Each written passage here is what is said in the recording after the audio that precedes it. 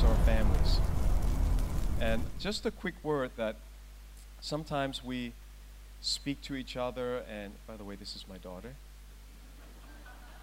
Alexis. So I've got 4 kids. I have 4 kids. They're all here somewhere, all spread out. My son is up here. You want to wave hello, Austin? I think they need to see more than the back of your head.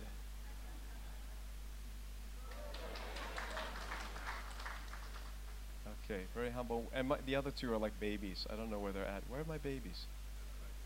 Oh, kids' church. Okay, great, great. My daughter said, 3-year-old said, does every church have kids' church? As she was about to enter here, you know. And I said, I think most churches have kids' church. Oh, she lit up. She was very happy that there's kids' church. Ours is good, you know. I'm sure yours is good. But what we say is, in the family, it's very easy as you're living life. You watch the kids fight, you know, and they start blaming each other. Sometimes they'll use my name, you know, Papa said, and then they'll say what they want, you know. Papa said, Mama said. And then we sometimes get angry with them, and we, you know, use our emotions and things. And I'm just reminded, if we are ever going to build our family, we have to use the Word. So when we teach and correct our kids, we have to bring the Word of God to them. Otherwise, it's just our preference, our emotions, and that, I hope you know, that doesn't work. That doesn't work. If they won't change for the Word of God, nothing else will. Right? If the Word of God won't change us, then if we don't allow it to change us, then nothing else will. So we might as well go to the highest authority and start with the Word.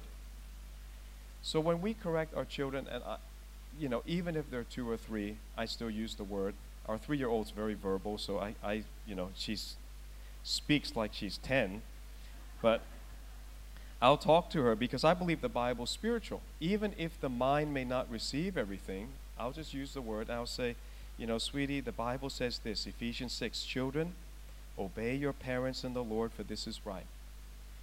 Honor your father and mother. This is the first commandment with a promise, that it may go well with you and that you may live long in the land.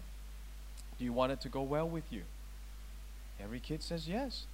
Do you want to live long? Every kid says yes. Well, this is how. You need to learn honor. Honor is everything. You know that? Our society has no more honor. I wish I could teach about honor, but this is not the sermon today. But every sin is a sin of dishonor. Every sin. Every commandment you break is a dishonor. Every promotion in life comes from someone you honored. Not because you're so good, we're so good. Every promotion in life comes from someone you honor. Every demotion in life, every pain comes from someone we dishonor. If we teach our children honor, we taught them enough.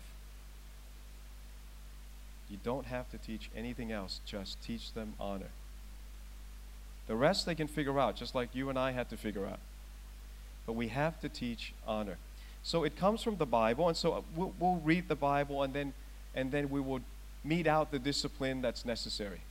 But we don't do the discipline first or out of emotion. We got to depend on the Word of God. So today, everything that we talk about has to be based in the Word of God. And if it's in the Word of God and you believe it, receive it, you'll be transformed. And if you question it, you're skeptical, you doubt it, then nothing else will change you anyway, so I'm just going to give you the Word. Does that make sense? Amen. Sounds good. Paul is such an encourager. I just want to say a quick word about Paul because I've done 3 trips to Saudi Arabia. I lead tours to Israel, Jordan. I do mission trips in fact, I think if I count correctly, we've been to 48 countries already. So some places multiple times, you know, like Thailand, Japan, Indonesia, Malaysia, we just go over and over. And I expect to give when I go. I expect to answer people's questions, especially if they come on tour with me. They join up with me because I'm the tour leader, so they want to learn from me. They want to ask questions about Saudi Arabia, Mount Sinai, Elim, the Red Sea crossing, and all that. And so I'm happy to do that. But I think, I hope my memory is correct. You know, we sometimes, but I think my memory is correct that I can't recall any trip I took where somebody ministered to me, and that's what Paul did. I just don't recall that. And I don't complain about that. It's my job. I'm supposed to minister to other people. But Paul was there very hungry as a sponge, still learning, you know. He has a lot of experience in the Word. But he also spent the time to minister to me, to the others in the team. And I noticed that. I thought, wow, that's really impressive. And I think because of that, I'm standing here today. We're here at this church today, and we get to know each other today. I did escape Danistan. I don't know if you heard about Danistan. It's a country that Chairman Dan rules, the state of Victoria. You missed that one, huh? Danistan. And I want to teach you the subject of today is about justice. And if I start saying all that's in my heart and in my experience, it will shock you. I'm going to start out with a shocker. I think you won't even understand this, but we prayed for Chairman Dan. We prayed for him to repent. We prayed for him to stop doing what he did and basically sell Victoria out to China. That's what he's doing. He just took a trip to China, totally unaccountable on our taxpayer money. We don't know what he did. That shouldn't be right. Yeah, I don't have to be an expert in law or politics. That isn't right. You're supposed to represent us. So we prayed for him, and he didn't repent, so we prayed justice over him. And that's when he fell. It was exactly at that time. It was within days. I don't know the number of days. Remember the fall? And then people say that he tripped over some stairs, and we learned later the stairs were like this tall. So it's something else happened, in my view. He met with God's heavy hand of justice. But I don't think we prayed enough. We gave him a lot of chances. So we have to go back to praying for him, that he would be if you're a politician, if you're a leader, you're supposed to be an extension of God's kingdom. You're an agent of God's justice on the earth. And if you abuse that power, there is accountability. And God watches over this. But the question that I want to answer today is this. A problem or a question that we must answer in order for us to grow in the kingdom of God, in our role in the kingdom, is we do have to answer this one question that nags everybody. Sometimes we ask, we wonder, is God really fair? Is God really just? Now, that's the polite way to say it. There are less polite ways that people say it. And people really accuse God and say that you have been unjust. Can you imagine the very person who created morality, created the Ten Commandments, the best foundation for civilization, is accused not only outside the church but inside the church every day, I probably say every hour of every day, of being unjust. And everybody, of course, thinks that they have a case and that they have an exceptional pain or suffering that justifies this thought. And we cannot fulfill our destiny in the kingdom of God, which is ultimately to be like Christ, to be agents of justice on the earth, to be co-regents with God, right? Do you know this? Do you know that we're called to a very high destiny? We're not called just to be sinners saved by grace. Do you know that He calls you kings and priests unto our God? Did you ever think about that? You're a king, you're a queen. What high position, what high status that is. And what does a king do? In the Bible, a king does a lot more than a prime minister or a president. The power is nearly absolute. Your words matter. Your judgments matter. So, but we have to practice this, and we practice it in the home. We have to be just parents. We have to be just siblings. We have to be just spouses. And we practice it in the church. But today, I'm going to go real basic. I got to start out real basic. And then, if you care for it, there are books and DVDs that might help you in this topic. But the real basic question is, we can't even go forward in this area that we're called to until we answer the question, is God unjust?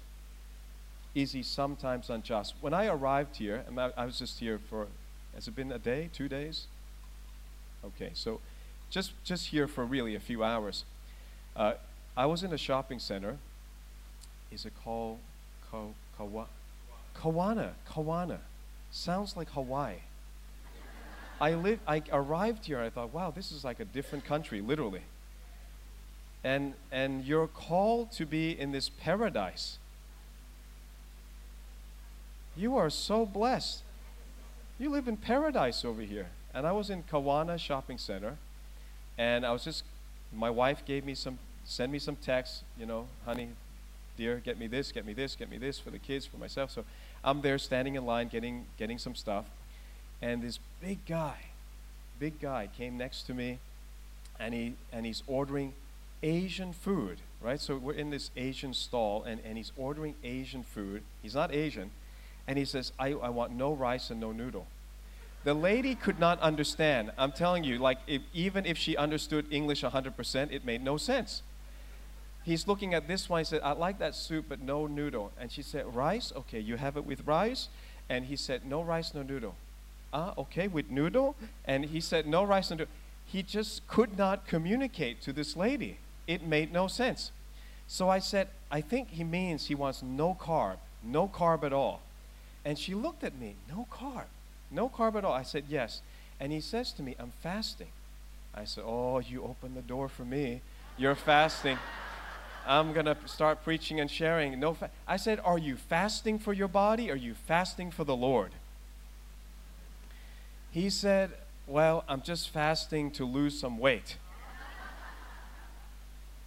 And he starts opening up and talking. I don't know how we finally got to it, but he said he's got an old boss that was a Christian. I said, what do you mean was a Christian? He said, well, he was like, you know, a strong Christian, but he doesn't go to church anymore. I said, well, what happened to him? What hurt him? Obviously something got him angry. What is it? And 99.9% is somebody starts thinking God is unjust. And sure enough, he said, well, his wife got this form of cancer, and it was an aggressive brain cancer. And he really served God, and he sang for God, and he was even well known. Now this guy, mind you, this guy telling me is not a Christian. And he's concerned that his Christian former boss left the church. Can we agree God is doing something in Australia? When the unbelievers are concerned, the Christians have stopped going to church. We're in trouble, right? And he's like, I really want to see him go back to church. I said, well, tell him Ignite Church and tell him that we're here. And he said, I gotta give you his number, and I want you to talk to him. I said, well, I'm not sure that I can just cold call somebody I've never met, but you can tell him to come over here. But just the concern, and the point was, it confirmed what is going on in Australia and around the world, is that the devil has seeded the church with the thought that God is unjust. And why did this lady then have cancer? And why did she ultimately die? Well, you wouldn't expect any doctor to better give you that answer, right? If you just said, I'm sure there are doctors here in this room. If I asked you, how many doctors or nurses are in this room, please? Nurses and doctors. Okay, we got 1, 2, 3, 4, okay, 5. Can you tell me why she died? No, of course not. Not a single qualified doctor can. Because a doctor would say, I'd have to read up on the case. I'd have to either meet the person before they die, or I'd have to check on them, read their history, and then I might be able to come up with a diagnosis. Now that's no different than a pastor, no different than a minister, than you as a Christian. If we could go through and check every case, there's always a reason, there's always something going on, we can find out. Most of the time I can find out. I'll share with you one of the stories, but I want to share more of the Word of God before we get into the stories. So the point is, whether we're here in Queensland, in Victoria, anywhere in the world, this question has to be answered. Is God unjust? Now the Bible says, Deuteronomy 32 verse 4, that He is the rock. 32 verse 4. Please write it down or memorize it if you have a very good memory. Otherwise, writing helps. Deuteronomy 32 verse 4. He is the rock. His work is perfect. His work is perfect. How so? For all His ways are justice. This is in the King James Version. You might read other versions that say His ways are judgment or whatever it says, but in the New King James it says His ways are justice. All His ways are justice. A God of truth without injustice, righteous and upright is He. He wants you to know he has no injustice in him. And all of his ways are justice. All of his ways. All the things are inexplicable. Like if you were the original 11 apostles, well, minus Judas, and you watch Jesus, your leader, getting beaten and brutalized, you would say at that moment, hey, where's God? This is an anointed minister of God. We think he's the Messiah, the Savior of the world, and here he is, left to himself, getting beaten to a pulp. His skin is ripping off him as they're flogging him with these whips with shards of metal and bones, and he's being destroyed. Where is God the Father? And it gets worse. He goes up to the cross, and you think maybe, the Muslims say that at the cross, Allah rescued him by deceiving all the people there and switching faces or putting Judas on the cross. I think they said they put Judas on the cross and they switch face, which makes God a deceiver. So then he's not God, he's the devil. So we don't believe that. We believe Jesus went to the cross, and you would hope that at some point God the Father is going to intervene in this. And he doesn't. And Jesus really breathes his last and says, into your hand I commend my spirit. And he's gone. And you would think, what have I been doing for 3.5 years? I left my business, I left my fishing boat, I left my family, I followed the one that was supposed to be the Messiah, and it's all for naught. And that's what they thought. Literally, the Bible says they went back fishing. That's not like having a holiday in Noosa fishing. That's, I give up the ministry, this is over, my trade was fishing, I'm back to becoming a fisherman. That's what was going on in their mind. It just seems completely inexplicable until you realize all his ways are justice. What is this about? God is satisfying his justice by allowing himself, allowing his son, to receive the just punishment for all our sins. That if he did not suffer that punishment, and if he did not die, he could not pay for all of our sins. But it only makes full sense after the Gospels are recorded, and then the Pauline epistles are written down, and then the Gospel. Do you realize that even the apostles did not fully understand the Gospel? And Paul really got a revelation of what the Gospel is about, and the Gospel was not just for the Jews, it was for all the world to be saved. But it took a lot of time. But in the end, today, there is not a single Christian of any denomination or in any country that questions, why did Jesus suffer and die? We say that was God's justice. It was a just thing. He couldn't just let sin go, but he could allow his son to suffer on behalf of those who would receive him as their Savior, as the payment for our sins. Is he just? Completely just, but it took a bit of time to understand. But believe this, that all his ways are justice, and there is no unrighteousness, no injustice in God, no matter how much pain you've gone through. I've gone through pain. I've gone through things that just would make your head and your world spin. Why? Why did it happen? But if you wait long enough, there is an answer. It doesn't come instantly sometimes. I like it when it comes instantly, but it doesn't always come instantly. Just like when we are parenting kids, they don't always get us. And they cannot. Sometimes you say, this is the way, and you just can't explain anymore to a kid. And all you know is, when you grow up, you're going to understand. Isn't that how you feel? And how much more is God the Father our parent to us?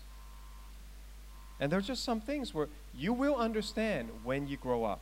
Just don't quit growing up. Don't quit on God. Don't be like the wonderful Christian singer that I haven't met yet, but he left church for a while. We're going to pray for him to come back. I can't say his name and all that in case he's famous enough that you know him, so I don't want to say that. All right, go with me also Psalm 97, verse 2. 97, verse 2. And if you're writing it down, you might as well write 89, verse 14, because they're parallel. They say almost the same thing. Psalm 97 verse 2 says, clouds and darkness surround him. Righteousness and justice are the foundation of his throne.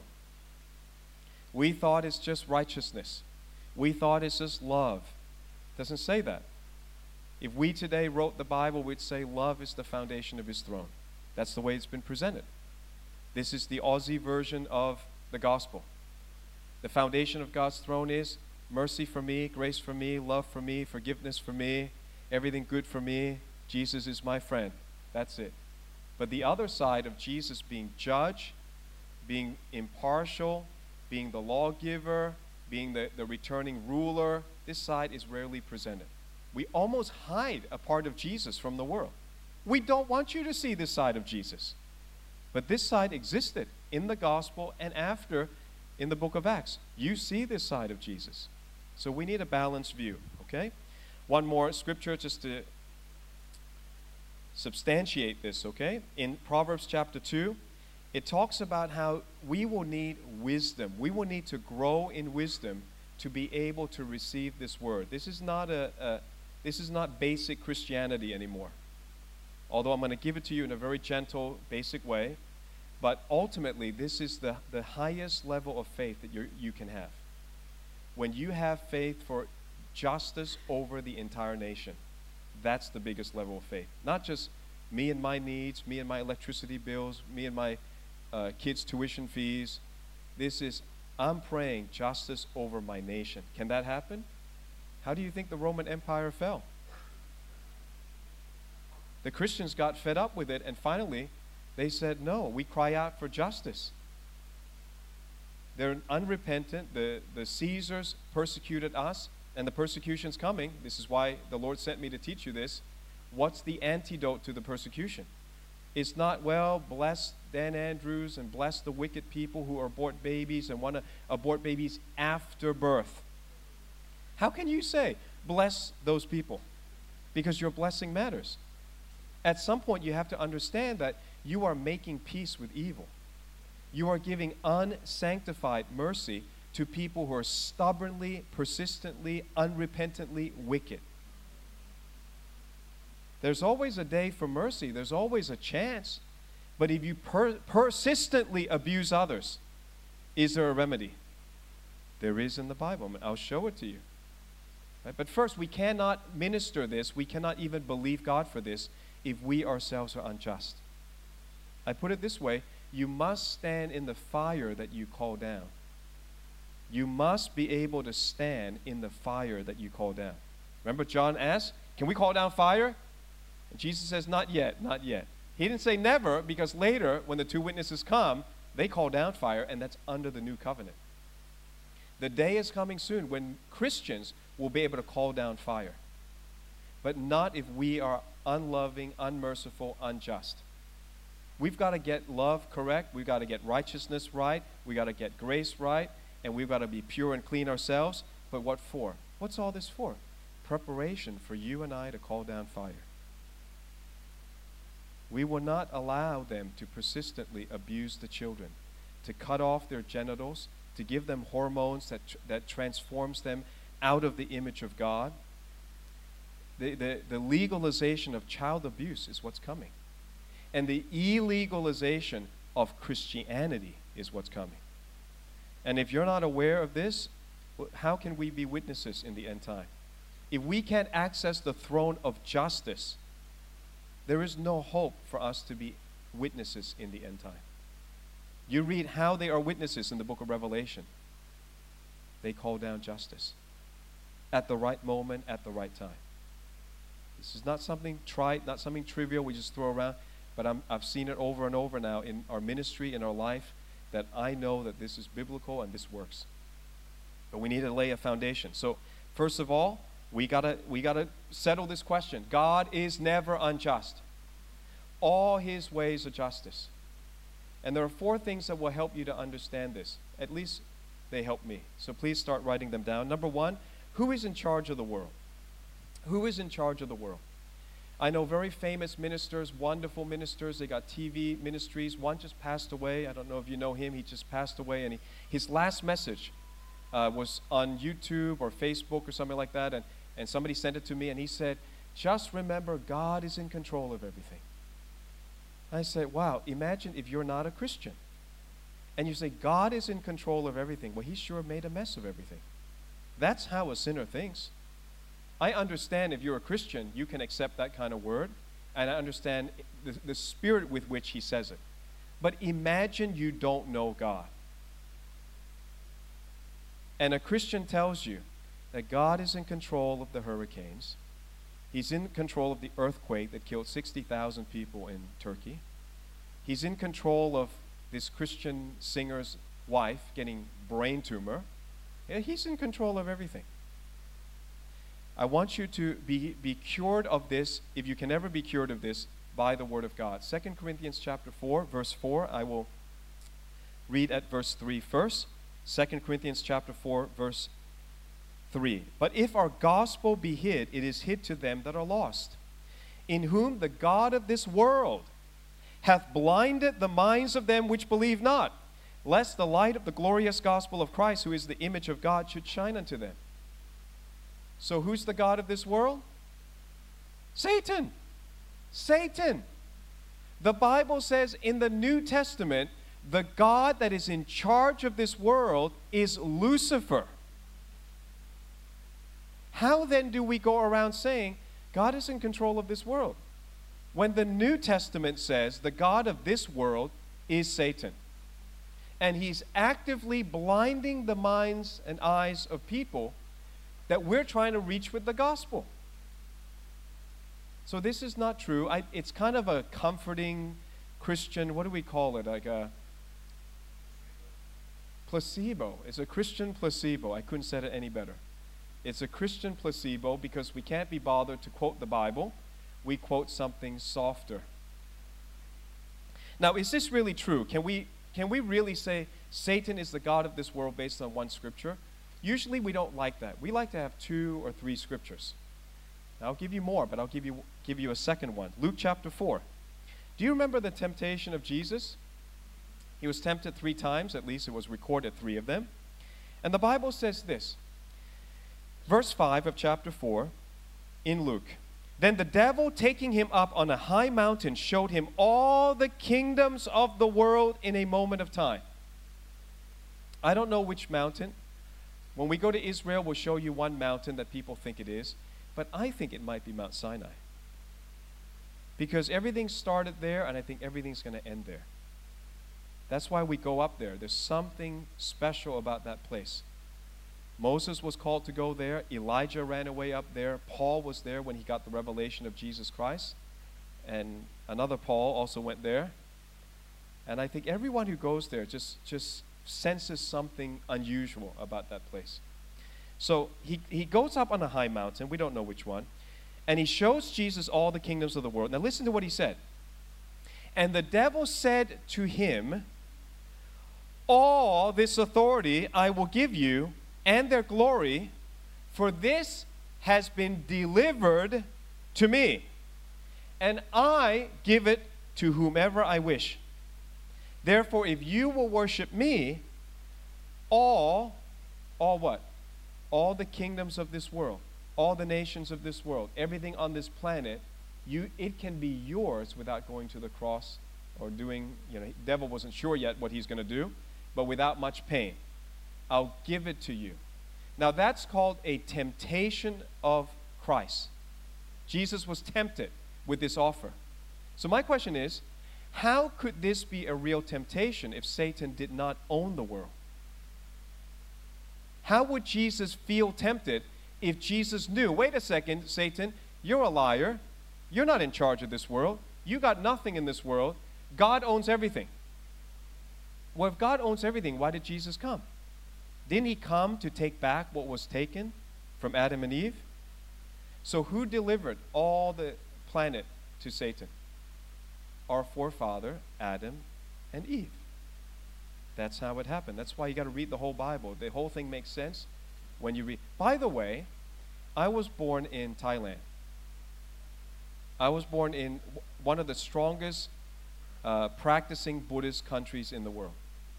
Everything that I say was not passed down to me by my Christian parents. Everything that I preach, everything that I believe, I had to search up in the Bible. I had to look it up for myself. I think it's wonderful to grow up in a Christian home. My kids are growing up in a Christian home. There's an advantage to that. But sometimes you get complacent. Sometimes you think, oh, that's just what's said and everybody knows. No, almost nobody on the planet knows this. If you go to Thailand and say, who created Thailand? Never even thought about it. Who created Asia? Who created Australia? Who created the Pacific Ocean? Who created Pluto? No idea. Nobody knows. You and I are taking for granted knowledge that is like kept secret since since ages. We have something so precious. So we need to dig a little bit. We need to search the Word of God. All right, so number one, who is in charge of the world? The Bible says clearly Satan is. This really helps me to understand that God is just and that God is not doing all these evil things which the insurance companies call acts of God. They're not acts of God. When Queensland gets a flood, they're not acts of God. Right? Sometimes acts of nature, sometimes it's reaping and sowing, sometimes it's Satan. Depends on the case. All right, number two. Is this helpful, by the way? Okay, all right. Number two thing that helps me is I want to know the answer to this question. What is the origin of sickness? Where does sickness come from? This helps me to answer, is God unjust? And I'll give you a few scriptures, okay? Acts chapter 10, verse 38. Acts 10, verse 38 says this. How God anointed Jesus of Nazareth with the Holy Spirit and with power, who went about doing good and healing all who were oppressed by the devil, for God was with him. So the book of Acts calls sickness satanic oppression. Satanic oppression. Sickness is satanic oppression. And God anointed Jesus, God the Son, God the Father anointed God the Son with the Holy Spirit with power, who went about doing good. What's good? Healing all who were oppressed of the devil. So we need to be clear. Sickness is satanic oppression, and Jesus comes to heal. Now, why doesn't everybody get healed? Well, you can ask a doctor that. Why doesn't everybody get healed? And no doctor will give you an answer. The doctor will say, I need to look at it case by case. Well, if you give that much chance to a doctor, why don't you give a chance to God? It's going to take time to explain every case, but usually there's an explanation. All right, Luke chapter 13, there's another one. Luke chapter 13, there's a woman who's bound by, well, it says that she was bowed over and she was sick for a long time. And Jesus comes along and heals this woman. The religious people get mad. And then he says this in chapter 13, verse 16. Please write it down, okay? Please. Otherwise, you will forget it. Writing helps you remember. It's like when you go to school and the teacher's talking, you know who's going to pass the exam? The students that are taking notes. And there are students who won't take any notes, and then the exam time comes, and then they fail. Right? When you take notes, you're saying, this is so important. I really want to hear you, God, and I'm going to remember this and put this to practice. Luke chapter 13, verse 16 says, Jesus answered, so ought not this woman, being a daughter of Abraham, whom Satan has bound. Who bound her? Satan has bound, think of it, for 18 years. Be loosed from this bond on the Sabbath. So sickness is called satanic bondage in Luke. Satanic oppression in Acts, satanic bondage in Luke, and Jesus says, I've come to loosen the bonds. So Satan bound, God looses. You never see any other example. You say, well, Pastor Steve, what about the book of Job?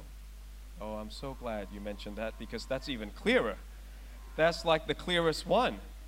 Job chapter, well, we'll start at the beginning and at the end so that you know clearly. And I could do an hour on Job. I could do 5 hours on Job, but we won't do that today. Job, a lot of people are offended. Man, I've had some heated conversations with unbelievers about Job.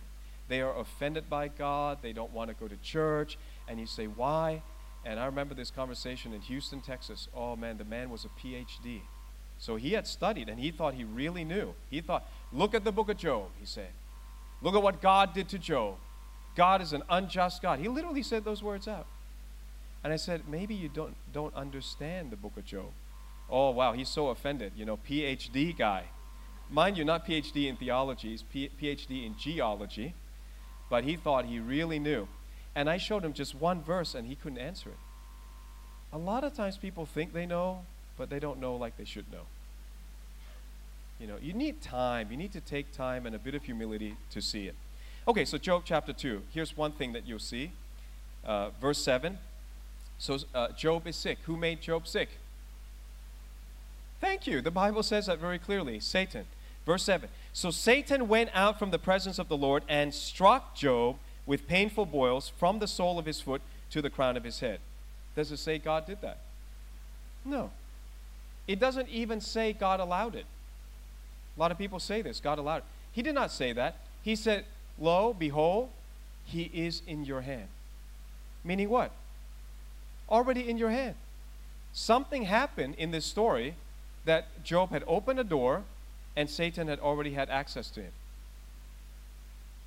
Now, what are the things? What are the things that allow Satan to come in? There are plenty of things. The Bible says in the New Testament, give no place to the devil. Be angry and sin not. Well, can anger open the door to the devil? You better believe it. When you get enraged, there is another presence in the room. You've seen people get enraged on the road? There's somebody else there behind the wheel. So there are things that open. The occult opens doors to the devil. Rage and anger opens the door to the devil. Lots of things do. Did you know fear and worry opens the door to the devil? See, now, we don't get an amen on that one usually. Because everybody's like, oh, a little worry is okay. That's like a little sin is okay. You think that? Just a little sin is okay. No, if worry and fear are sins, and they are, they're anti-faith, they're showing we doubt God. What is more hurtful to a parent than your child won't even trust you? Your child doubts you. And what do you say? I've been on this earth for 40 years, 50 years. And you try to tell them that, well, God said, I've been around for eternity. Give me a little trust. So doubt is a very serious thing. Doubt would take you to hell. That's how serious it is. And doubt can open the door to the devil. The Bible says within chapter 1 that Job had a lot of fear that his children were wayward and disobedient. Now, we won't unpack all of that. We'll just leave you with some thoughts. But something's going on in that family. And that wife that told him, just curse God. Something is going on with that marriage. This is not a sanitized version of Job, okay? This is real. Job had some family problems. But we won't get into that right now. Job chapter 42. Let's see how it ends. Let's see how it ends. Verse 10 of chapter 42. The Bible says, the Lord. So here's the Lord. The Lord didn't make him sick, but when the Lord comes, he makes him well. The Lord turned the captivity of Job when he prayed for his friends. Also the Lord gave Job twice as much as he had before. If you don't know the story, Job was the richest man of the Middle East. He goes through about 8 or 9 months of pain and suffering, terrible. And then he comes out of it blessed twice as much as before. So when people say, I guess I'm just like Job, then you have to get healed and you have to get rich. Because Job got healed and then he got twice as rich. And he was already the richest guy. So imagine he's Elon Musk of the day, and he's got like 2 Tesla companies, 2 SpaceX companies at the end of it. What else is he doing? 2 boring companies at the end of it, not just one of each. That's filthy rich, right? We would say. That's mega, mega rich. So why do people not see this? It's right there in the Bible. It says he turned the captivity of Job. Let me read it, the New King James. It says, and the Lord restored Job's losses when he prayed for his friends. Indeed, the Lord gave Job twice as much as he had before. So, sickness is called satanic captivity in the book of Job. Are you convinced yet? As far as the Bible is concerned, the Bible says sickness is satanic bondage, satanic captivity, satanic oppression. And every time God shows up, people get healed. We do not have any instance where Jesus shows up and he says, I bless you with hemorrhoids. You're not humble enough. I want to bless you with ulcers. That will really teach you to be close to God. Now, I'm not making fun of people who are sick, and then they say, you know, I spent the time in the hospital to read the Bible, and I feel so close to God. Well, isn't that good? But what you're saying is, when you weren't sick, you didn't bother to read the Bible. So we commend you, but we cannot excuse you. We cannot say, to read the Bible, everybody must go to the hospital. That would be a terrible theology, right? Although you can go to the hospital and be a wonderful witness and get close to God and share your faith to a nurse, and that's wonderful. But you can't build a theology on that. You can't say everybody in the world God wants to make sick so that they can just get close to God. That's just your experience. We have to go by the Word of God. Amen? All right, so second thing that helps me is to know where sickness comes from. So that way, I have no doubt. If there's any sickness, I say, okay, this is the enemy at work. Now let's find the solution. Right? But if you sometimes think, God is blessing me, right, with this pain, then you're not going to respond proactively and positively and biblically. All right, number 3, this is a tough one, but you don't know everything. Number 3, you don't know everything. I don't know everything. I don't have all knowledge. The Bible says so in 1 Corinthians chapter 13, the love chapter. The Bible says this. Are you there, by the way, or are you just listening to me? You're here? Okay. The Bible says this. When I was a child, I spoke as a child, I understood as a child, and I thought as a child. When I became a man, I put away childish things. For now I see in a mirror dimly, but then face to face. Now I know in part. You know something, but you know in part. But then I shall know just as I also am known. The New International Version says, we see only a reflection as in a mirror. The Berean Bible says, we presently see through a glass in obscurity. The Amplified, if you like it longer, it says this. For now, in this time of imperfection, you have to accept we live in a time of imperfection. It's just for a short time. We're going to live for all eternity with no pain, no imperfection. But we're living on this earth right now because this is an experiment that we asked for. I hope you understand that. We have asked for a world where God is not in control.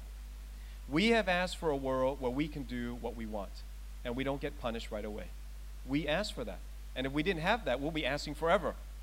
We'll be asking for all eternity. So God says, have it your way. I'll give you a few years of everybody doing their own thing. Then at the end, we'll have a chat on Judgment Day. See how it goes. So you have your way. This is not God's way. This world is not God's way. God did not put up these lights. You chose the lights. God did not choose the seats. You chose the seats. When He does it, He might do it differently. I don't know. But everybody got their own choice right now. You put on your own clothes. God did not choose the clothes for you. You did everything your way. Right? And God says, this is what the world will look like when everybody, collectively, 8 billion of us, do our own thing. And a few of us have said, you know what, I'm a bit tired of doing it my own way. It doesn't seem to work.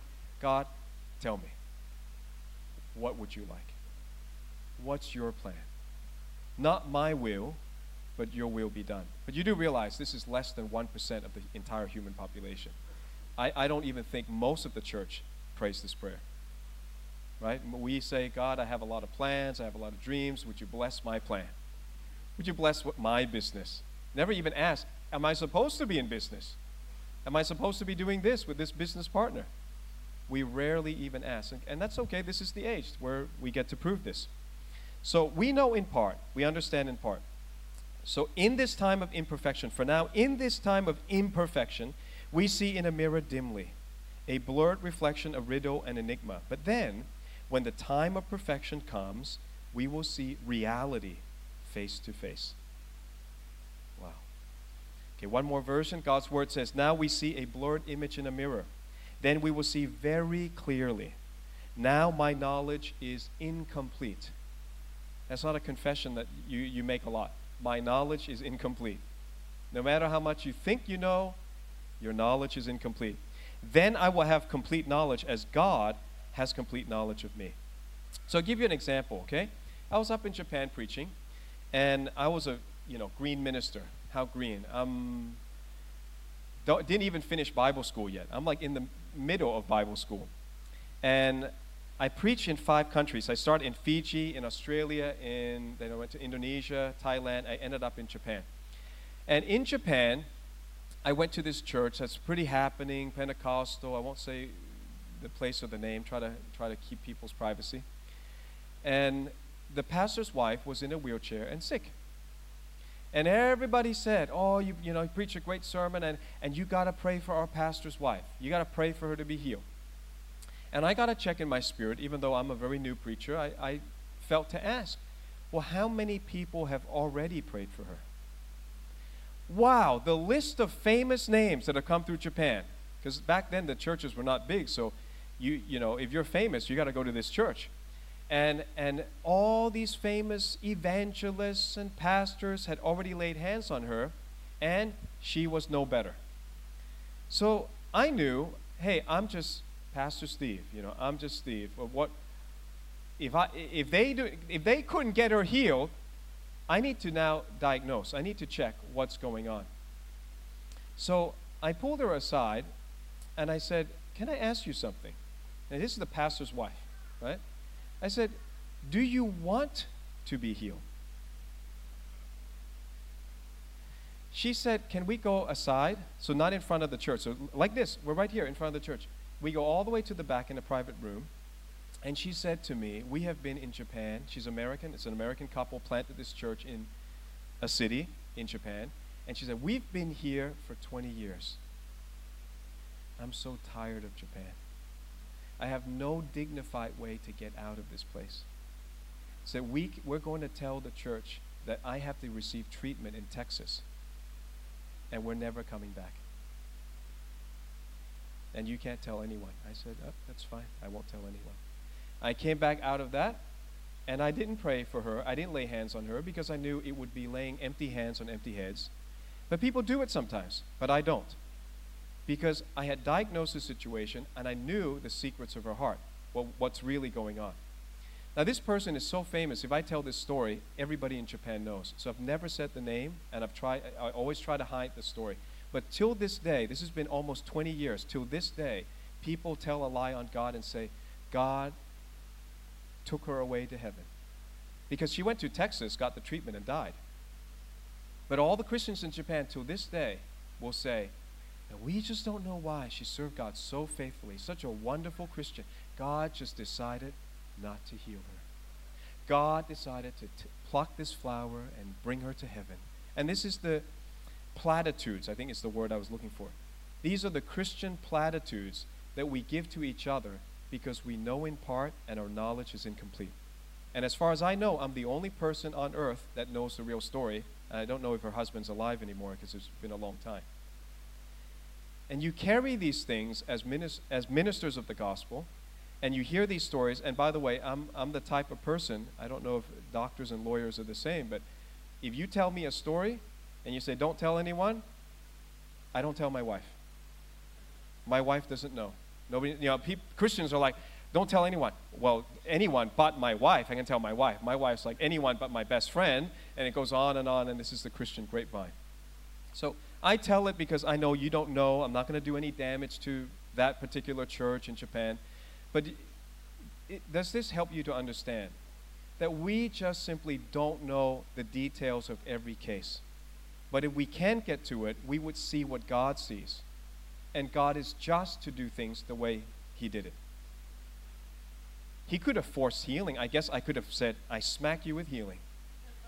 I smack you. I refuse your will. I refuse to accept your desire to go back to the United States.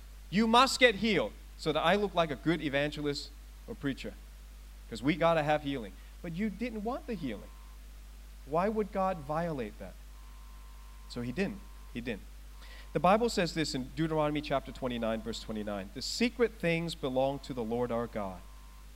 The secret things belong to the Lord our God.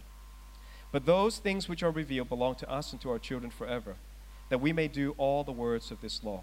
God keeps secrets. God keeps secret. Your secrets. Isn't that nice?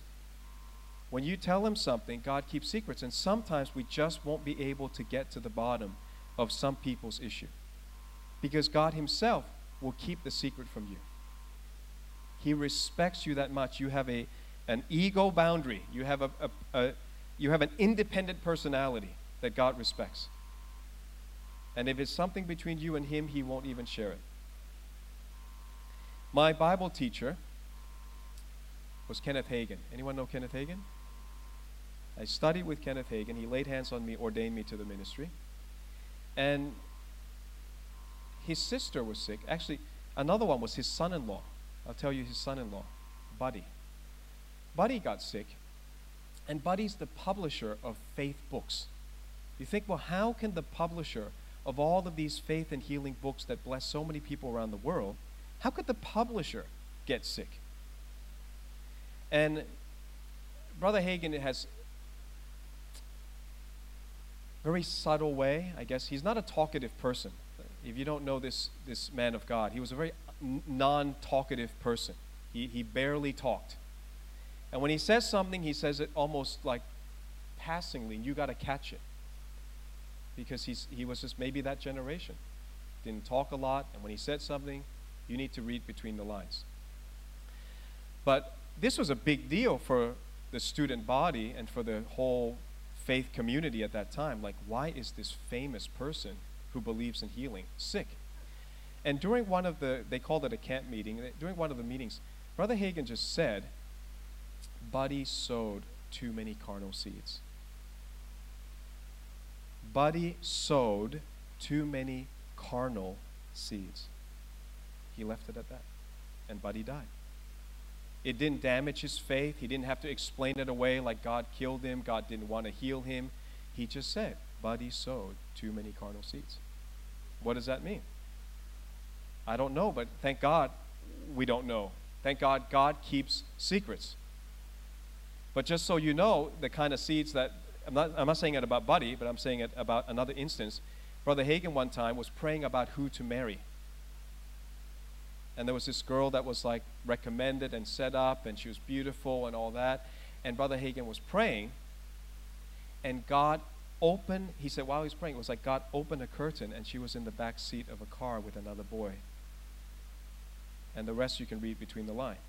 He didn't marry her. So thank God he keeps some secrets, but sometimes he will reveal secrets. And for the sake of the direction of his ministry, God would not allow him to marry that girl. And that was it. And then he married Aretha and was married for like 70 years. So God keeps secrets. You're not entitled to know all the secrets, but if you are positioned there, you're the person to minister, you may get revelation of the secret. All right. I'll give you one more story. Are we okay? We're probably almost done, yeah? Okay, I will wrap up. Okay. So let me give you a good side, a good story. My uncle, I led him to the Lord down in Melbourne. I led him to the Lord. In fact, it was the same trip as the Japan trip. I did 5 nations, and on that trip, my uncle and aunt, one was Buddhist, one was Catholic, they got saved. And they started walking with God. They came to my church down in Melbourne. And my uncle came to Australia from Thailand to study accounting. And he's a very good accountant, and he had a good job, but he had a colleague at this company that didn't like him. And this guy just made his life hell, and would just sabotage him and try to make him look bad in front of the boss. And finally, it got so out of hand that it just drove him out of his job. And because he's out of a job, he went looking, for a job nearby. He found there was a listing for an accountant to do the payroll for the police. The police headquarters there was right next to his house, so he didn't have to travel anymore. He got a job closer to his home. The pay was better. So he got a job closer to home. The pay's better. And you know what happened? In 12 months, that company retrenched everybody. They went bankrupt. My uncle said, if he met this guy who caused him so much trouble, if he ever met this guy again on the street, he would walk up to him and say, thank you. What you did was the best thing that happened to me. You see, it takes time. It takes time to see the justice of God. Our heart is set on this is what we want. This is the best job we can get. This is the best, I don't know, boyfriend, girlfriend we can get. And God says, well, maybe it is, or maybe I have something better.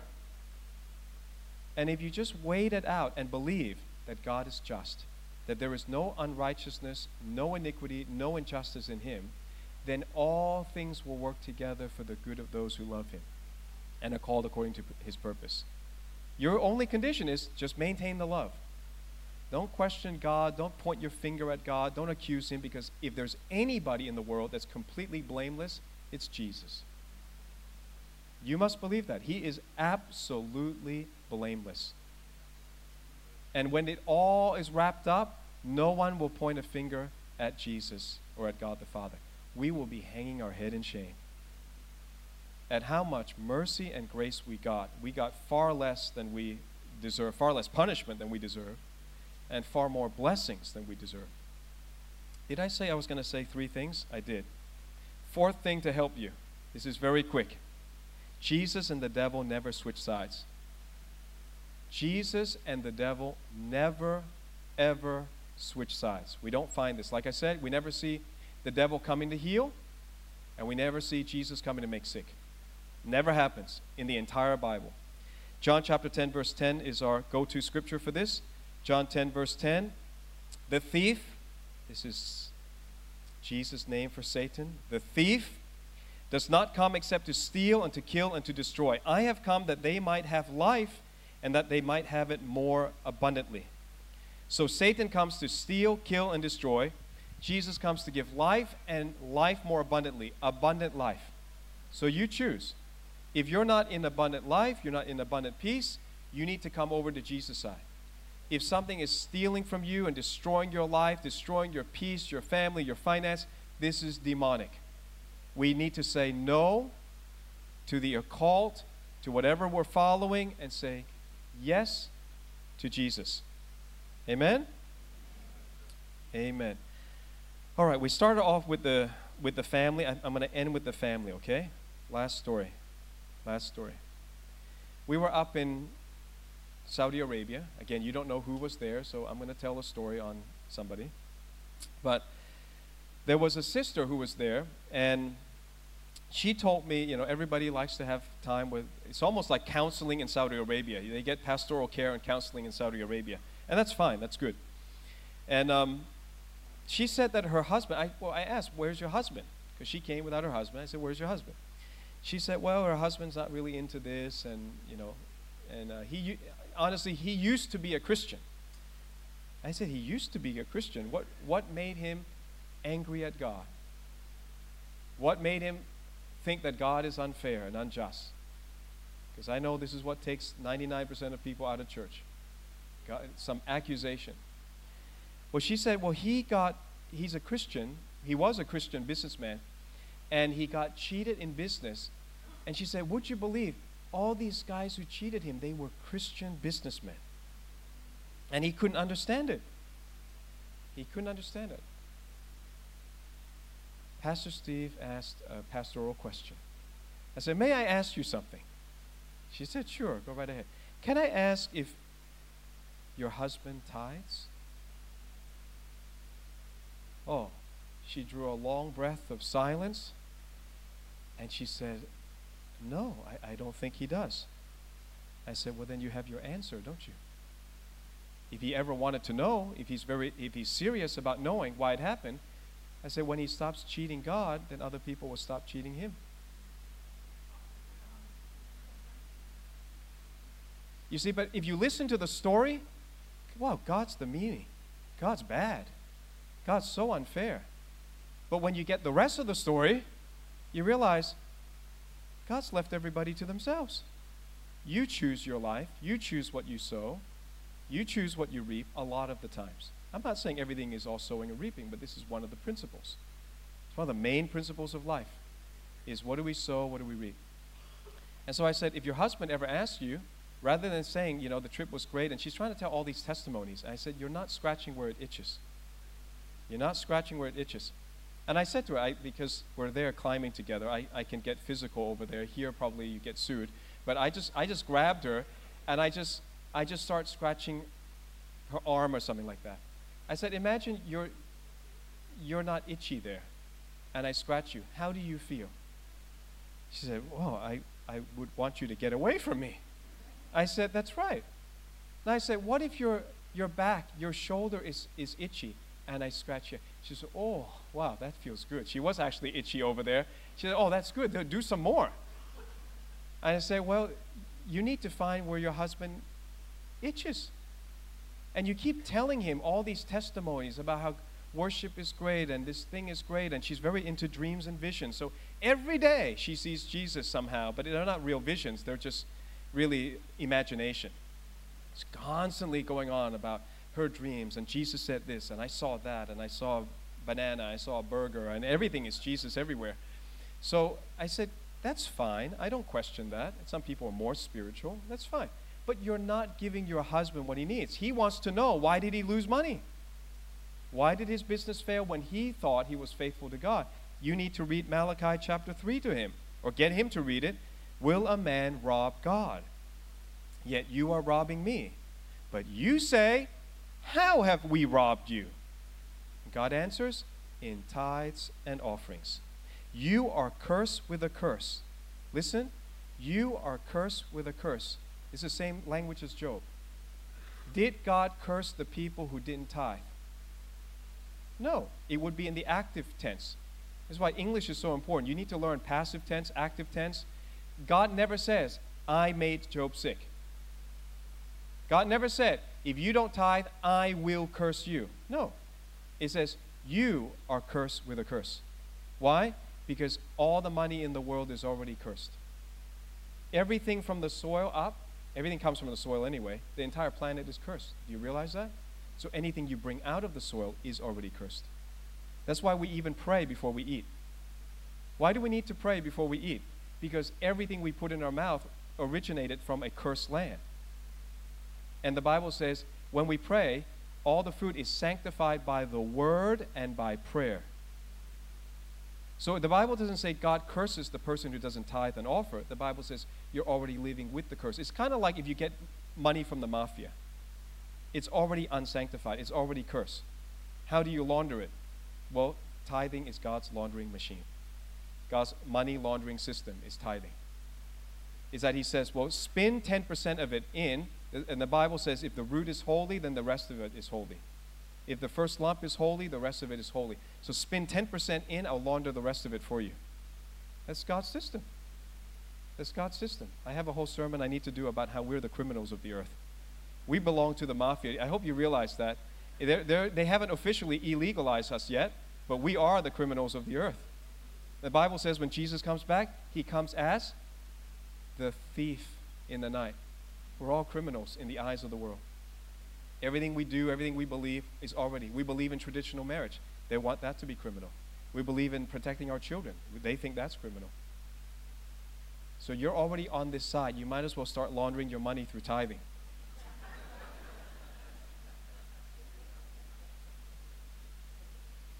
All right. I think I gave you a lot today. What do you think?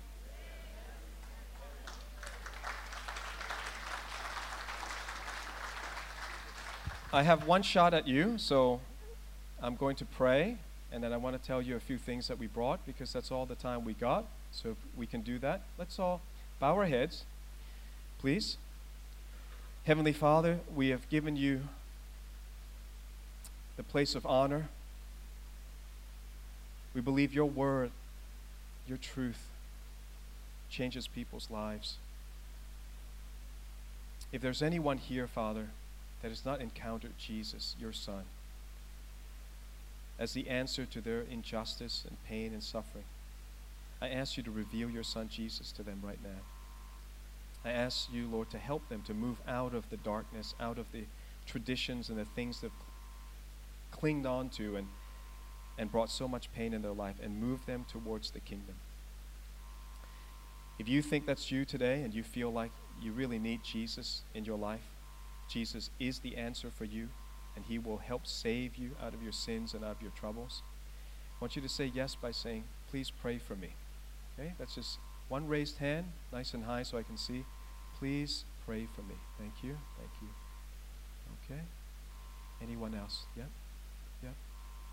Okay. And this may be a first-time decision, or this may be just a rededication. That's fine. Praise God. Okay, a few people. All right, so while you're in your seat, I want you to pray this prayer of dedicating your life to God, and God will answer this. Your life will never be the same. Never be the same. But pray this loud enough that you can hear your own voice, okay? All the church, let's do this together. So, dear Heavenly Father, I'm so sorry for judging you, for calling you unjust, for questioning your goodness. Man is not good, but God is good. I repent and I surrender to you. I thank you that you love me so much. You sent your son Jesus to die for my sins. He suffered on the cross, and on the third day, he rose again from the dead. I open my heart. I invite you in. Please be enthroned. Be my Lord, my King. Save me. Use my life. From this day forward, make me an agent of justice. Make me a just parent, just spouse, just son or daughter, a just child of God. Use my life and empower me with the Holy Spirit. In Jesus' name I pray. Amen. Amen. Praise God. Well, if you prayed that for the first time, the Bible says that you're born again. Like you get a brand new start to life. Please make sure you get a Bible and keep coming to church.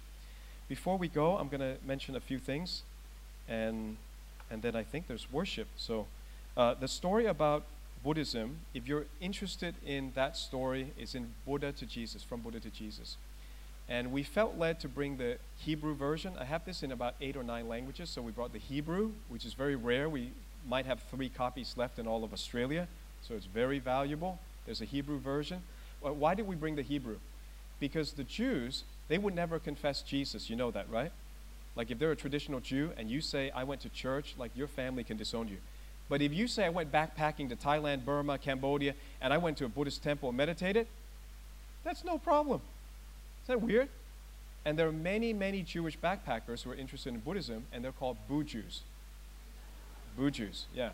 And there are a lot of Aussies who decorate our homes or our gardens, not my home, but anyway, their homes, with Buddha statues and Buddha paintings, and then we don't know how to answer that. That's called pluralism. When anybody says to you, all religions are the same, every path is good, will lead to the same place, they believe in Buddhism. And this will answer it. Okay, so that's in many languages. We got it in Chinese, we got it in French, I don't know how many other ones. We got them all, and Amazon, if we run out, you can go to Amazon. The one about Trump, I want you to look at this one, because this is what will change the nation. This is not about Trump, but we use Trump because he was called to be an agent of justice. The subtitle is called Trump's Unfinished Business, 10 Prophecies to Save America. These are 10 biblical agendas that would save Australia.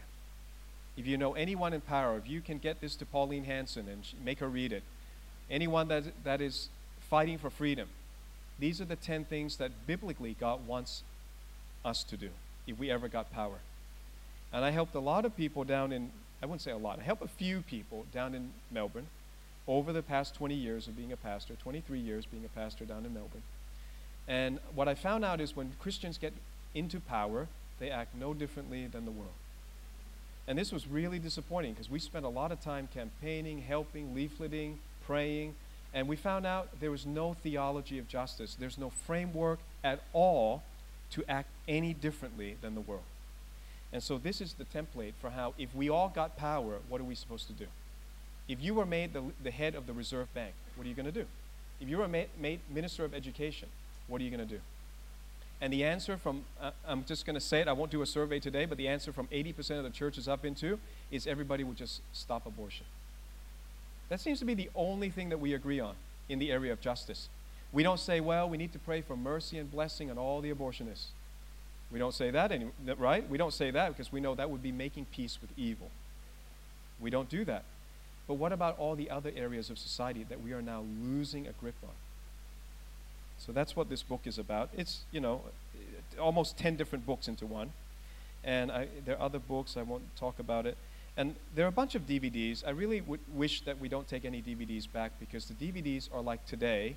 They will explain a lot faster and easier a lot of my teachings. This one's called Punishments and Rewards. Ever heard a pastor do a teaching on punishments and rewards? Punishments and rewards that express God's justice. There are 12 of these. Some of them are in other series, but I'll just read to you, okay? See if you're interested. This is 4 out of the 12. The highest level of faith. The tyranny of emotions. Raising children in the end times. 10 tests of justice. How to handle people who mistreat you. All of these are justice issues. Parenting is a justice issue, isn't it? You are the judge. Every time there's conflict in the house, court is in session. Bring the evidence, isn't it? And we're not taught how to do it. How are you supposed to do it? The tyranny of emotions. We're under the tyranny and the dictatorship of emotions now, and they've made psychology, another god. And I don't mind if you're a psychiatrist, psychologist, all that, but that's not God. Now they're saying if the psychiatrist signs off, any child in Australia can get transgender surgery or hormone. So what have you done? You've elevated psychology and psychiatry above God. The tyranny of emotions. As long as we're just going to all be emotional people and everything is about mental health, all I hear is mental health. What about spiritual health? What about eternal health? Is it all mental? No. But we live under the tyranny of everything is going to be ruled by psychology and psychiatrists. And we never gave them that power. You can help us through talk therapy. That's what it's supposed to be. You talk, get your feelings out, understand yourself. But now it's become higher than law. I've been in court cases where judges defer to the psychologist. You get a psychologist's report, it's higher in authority than the law. The tyranny of emotions. Okay? So that's why I deal with these issues, because I think we won't see Australia saved without dealing head on with issues that are biblical, but we just choose to hide it. We just don't want to see it. It's in the Bible. Amen? All right, so all those things are there. And any questions, Pastor? Maybe I'm done.